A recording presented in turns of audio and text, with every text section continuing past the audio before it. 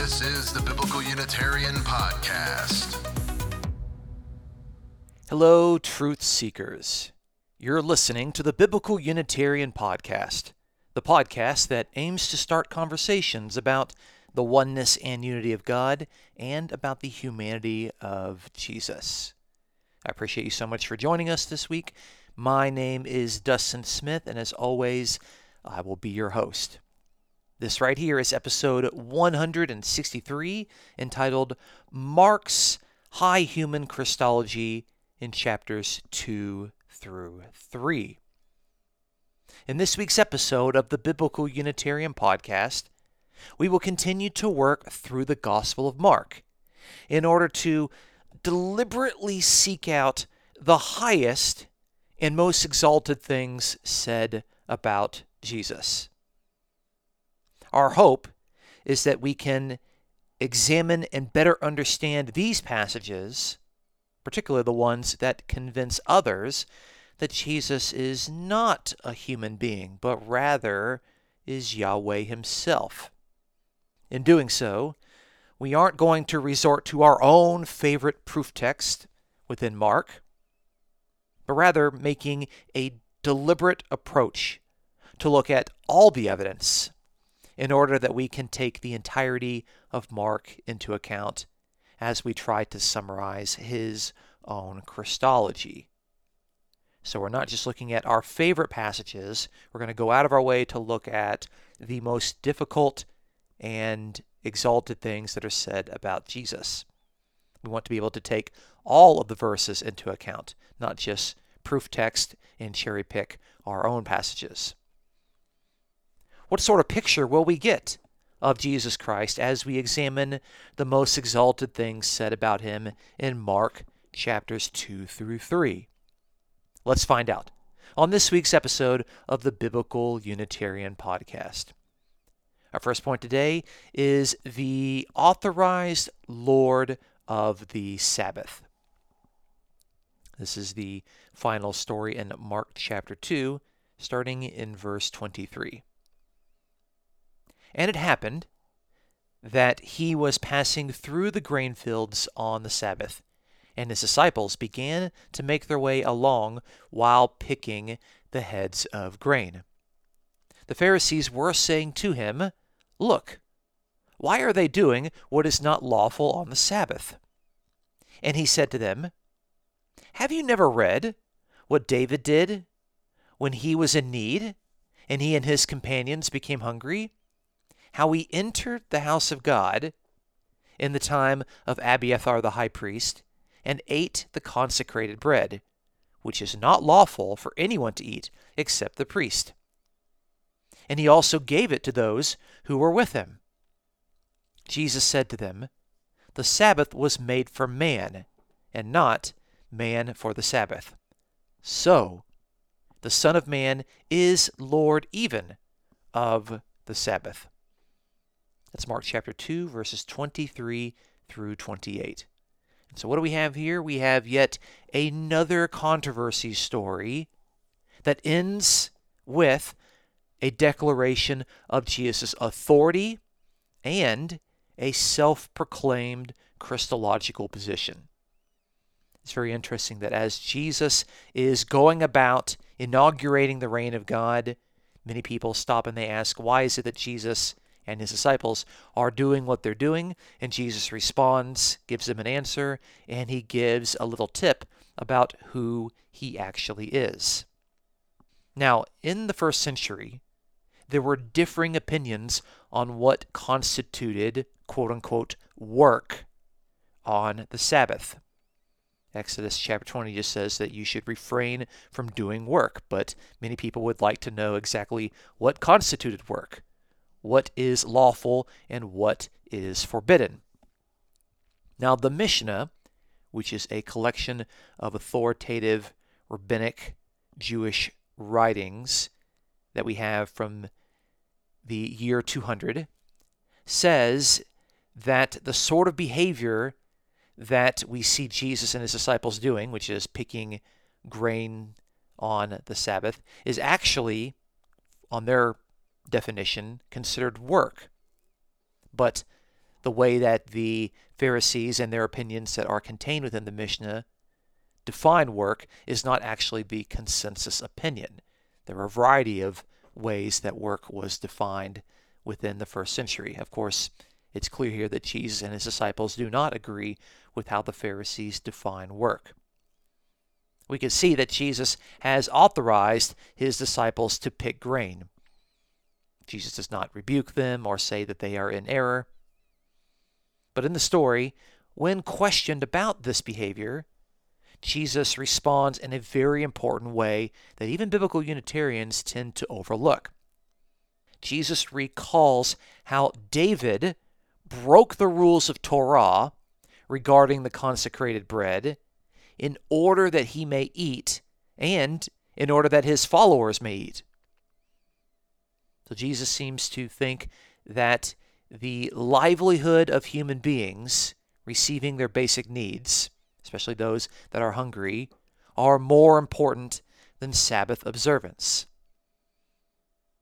And so what Jesus does is that he compares his situation with his followers to David's situation and David's followers. In doing so, Jesus likens himself unto David. Who is David? Well, at the time of that particular story, David was the anointed king in waiting, which suggests that Jesus viewed himself as the new David, who is also a king in waiting, who was anointed for that messianic role. The typology suggests that Jesus viewed himself and the authority he possessed with a high-ranking human being who was anointed for the position of kingship. So, stated differently, when Jesus wanted to explain the behavior of his disciples, he compares himself to a royal figure, an anointed figure, a king-in-waiting figure, David. And Jesus suggests that since David could do it, then Jesus can do it as well. And if David's followers can eat this bread, then Jesus' followers can also eat this particular grain. So Jesus then responds, after the connection with David, by saying that humanity does not serve the Sabbath. It's actually the other way around. Sabbath was made for humanity. In light of this fact, Jesus states that the Son of Man is Lord of the Sabbath. So the first thing we need to note here is that Jesus calls himself a human being. He calls himself the Son of Man. And remember, it's not just any old Son of Man. It's the Son of Man with the definite article in Greek. It's a Son of Man that Mark assumes that his readers would know, recognize, and understand. This again recalls Daniel chapter 7, where in verses 13 through 14 we have the Ancient of Days, which clearly represents God, is someone who authorizes this Son of Man figure, and the Ancient of Days gives to the Son of Man dominion, glory, and kingship. Daniel chapter 7 in verse 14.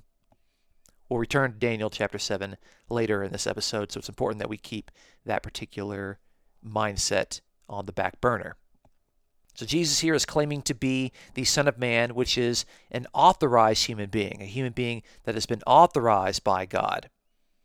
He's not just a mere human being or a mere man.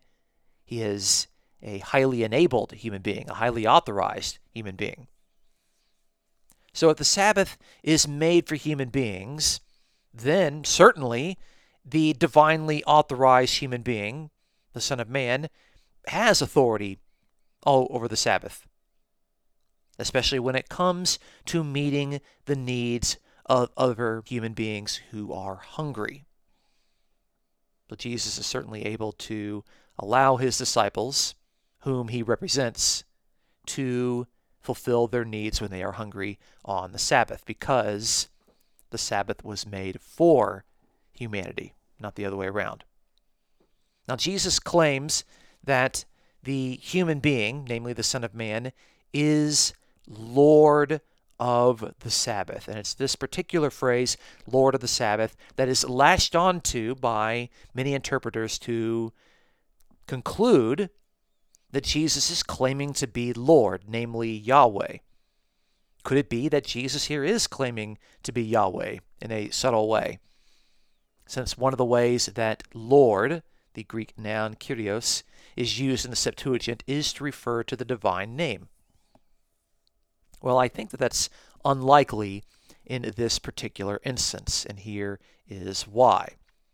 The suggestion that Lord is to be understood as Yahweh would mean that the phrase Lord of the Sabbath is Yahweh of the Sabbath. And the phrase Yahweh of the Sabbath is not even a biblical phrase used in the Hebrew Bible or in the Septuagint. That wouldn't be anything that the listeners would have latched onto and said, he's claiming to be this particular person from this passage in the Hebrew Bible. There is no phrase Yahweh of the Sabbath. So it seems very unlikely that by regarding himself as Lord, that he is making a claim to being one and the same as Yahweh. We all know that Lord is a very flexible word that could refer to a high-ranking person. It could just refer to sir. It could refer to a highly authorized human being. It could refer to Yahweh, but it doesn't have to refer to Yahweh. Lord is just a title for a superior person. And Jesus clearly here is the master of the Sabbath, but he says so as a human being, as the Son of Man. And the Son of Man is someone who is distinct from God. He is distinct from the Ancient of Days. But the Son of Man is one who is authorized by God himself. That's why he can claim this title, the title of the superior, the Lord of the Sabbath, the master of the Sabbath, because as the Son of Man, he has been correctly authorized by God. And so, Jesus is saying that his interpretation of what constitutes work on the Sabbath is actually correct, while the Pharisees and their interpretation is incorrect. And Jesus can do so because of the authority that he possesses, which he received from God. Let's move on to our second point. Point number 2, Jesus authorized to redefine Israel. We're moving now into Mark chapter 3. Let's start in verse 13. And he went up on the mountain and summoned those whom he himself wanted, and they came to him. And he appointed 12, so that they would be with him, and that he could send them out to preach, and to have authority to cast out demons. And he appointed the 12, Simon, to whom he gave the name Peter, and James, the son of Zebedee, and John, the brother of James. To them he gave the name Boanerges, which means sons of thunder. And Andrew, and Philip, and Bartholomew, and Matthew, and Thomas, and James, the son of Alphaeus, and Thaddeus, and Simon the Zealot, and Judas Iscariot, who betrayed him. That's Mark chapter 3, verses 13 through 19. Now, this particular passage is not really latched on to by biblical Unitarians, but it is something that demonstrates that Jesus has this authority. Jesus gives Peter a new name. Jesus summons these people, and he commissions them with authority. One could very well make the argument that the person in the Old Testament who gives people a new name, like giving Abram a new name or commissioning people like Moses and Isaiah, is none other than Yahweh himself. What is this sort of behavior saying about the person that Mark thinks that Jesus is? Well, it's quite clear that the whole scene is demonstrating the authority that Jesus possesses. If you look at the wording here, you could see that Jesus is someone who is highly authorized. He's able to summon these 12, not just ask them to be here. He summons them. And of course, they came to him in obedience. And once they have arrived, he appoints them, and he appoints them to do three particular things. 1, he appoints them to be with him. 2, he appoints them so that he can send them out to preach. And 3, he appoints them to have authority to cast out demons. So we can see there that Jesus is sharing his own authority with these specially selected human apostles. And of course, this is the authority that Jesus himself has already received from God, namely as the authorized Son of Man. So the authorized Son of Man now gathers 12 human followers, and he authorizes them to share in his ministry. Jesus is going out and ministering, and now they are going to go out with him. Jesus is preaching the gospel of the kingdom, and now they are going to go out and preach that same message. Jesus has been casting out demons, and now they are going to go and cast out demons. Now, Jesus already referred to himself as the Son of Man multiple times in the narrative. We're only in chapter 3, and that's happened multiple times. If we recall Daniel chapter 7, the Son of Man is the representative of the faithful people of God, who both share in the kingdom and oppose the chaotic beast. That's what we see in Daniel chapter 7. These human beings who are represented by the human Son of Man are actually going to share in Jesus' ministry. Jesus appoints the 12 to be with him, just as the Son of Man in Daniel 7 represents humanity. The 12 will go out and they'll preach the gospel of the kingdom, which the Son of Man has brought near with his actions and evangelism of his ministry. And of course, they are going to cast out demons. And this seems to really fit in the context of Daniel 7, where the faithful people of God who are represented by the Son of Man are opposing the evil, chaotic beast that I mentioned at the beginning of Daniel chapter 7. Daniel 7 kind of envisions this cosmic battle between the chaotic beast and the Son of Man who represents the faithful people of God. And so what do we have here? We have Jesus initiating and authorizing these faithful human beings to share in his kingdom ministry where they fight against the chaotic forces of evil. They cast out demons. They preach the reign of God. So the summoning and the sharing of authority with the 12 further points to Jesus as the authorized Son of Man. That is, the authorized human being who is empowered by God.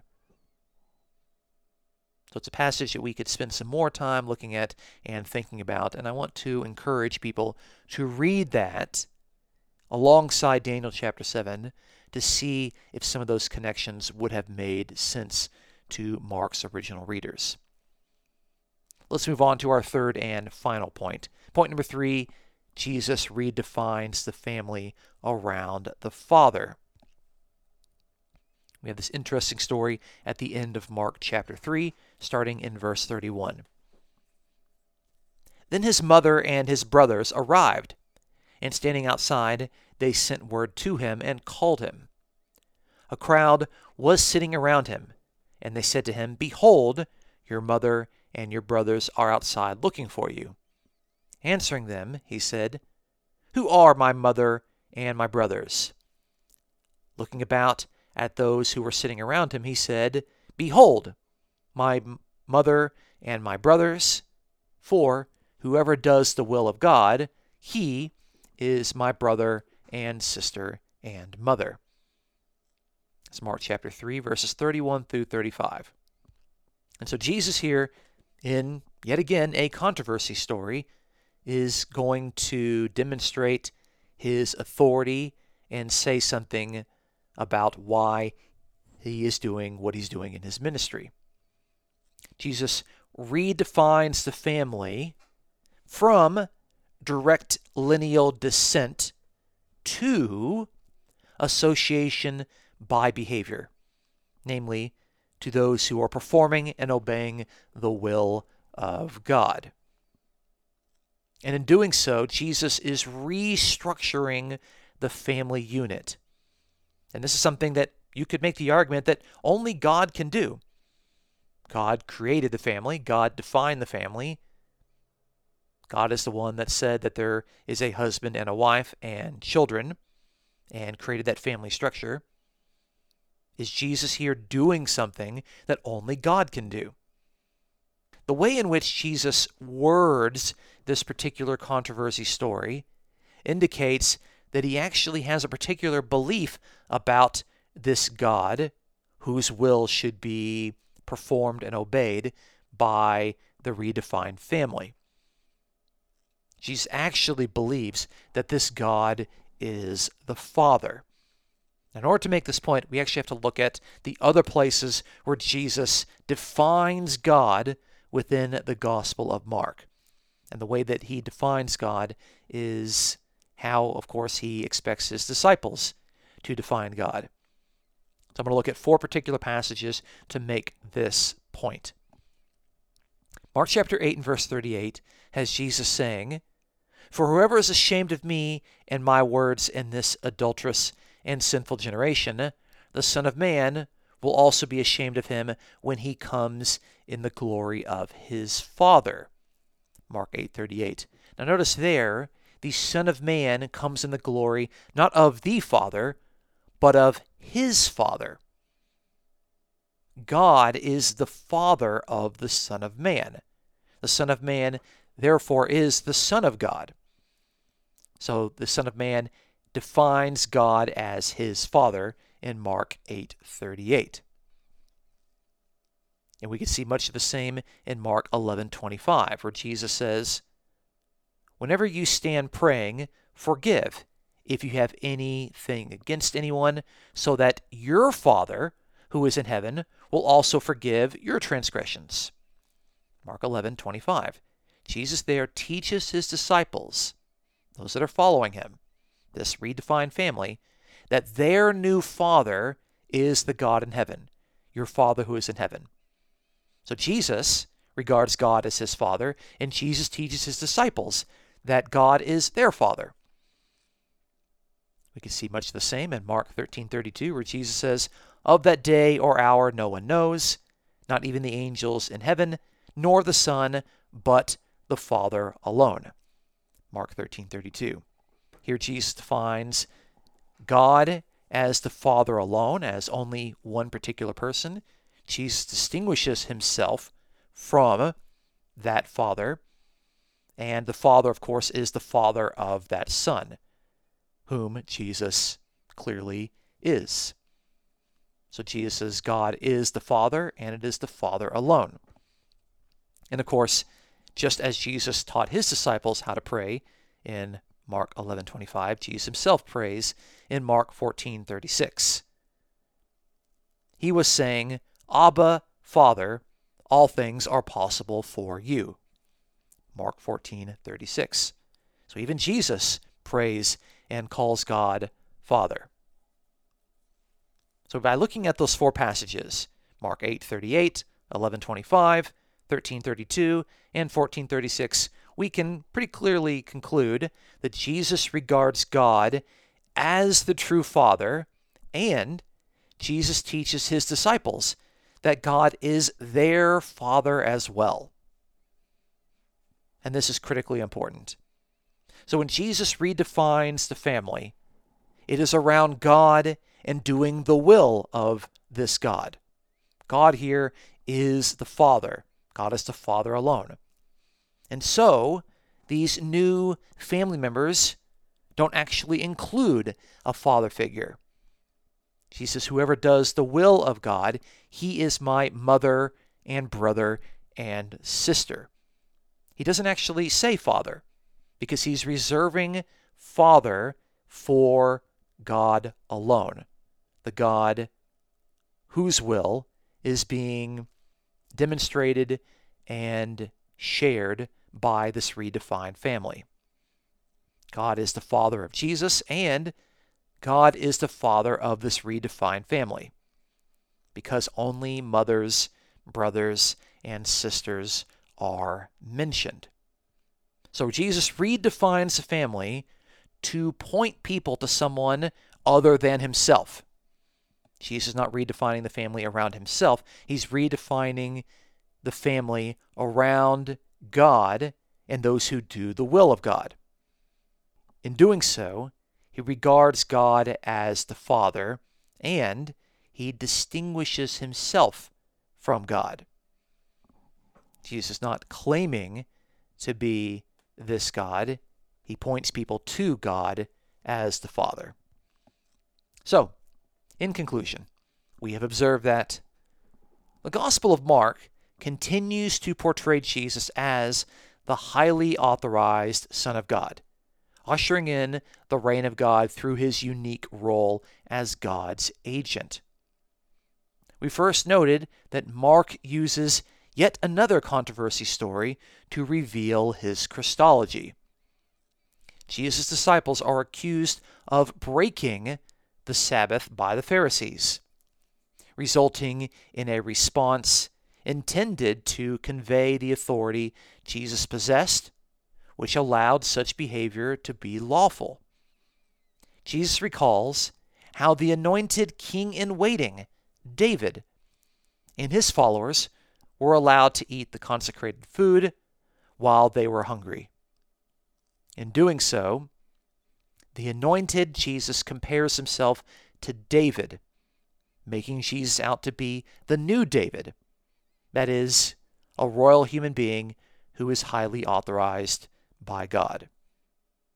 Jesus further claims to be the Son of Man, the human being who is master over the Sabbath.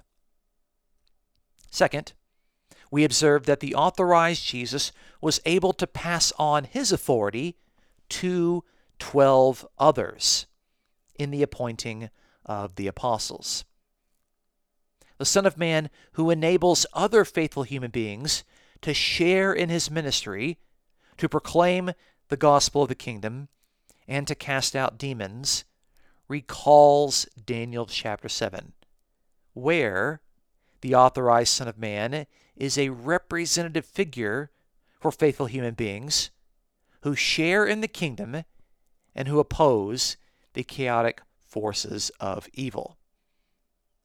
Lastly, we observe that Jesus redefines the family unit around obedience to the will of God, specifically around God as the Father. The new family members can be brothers, sisters, and mothers, but they cannot be fathers. This is because Jesus regards God as his Father, and Jesus teaches his disciples that they too should regard God as their Father. This act simultaneously distinguishes Jesus from God, as well as defines God as the Father alone.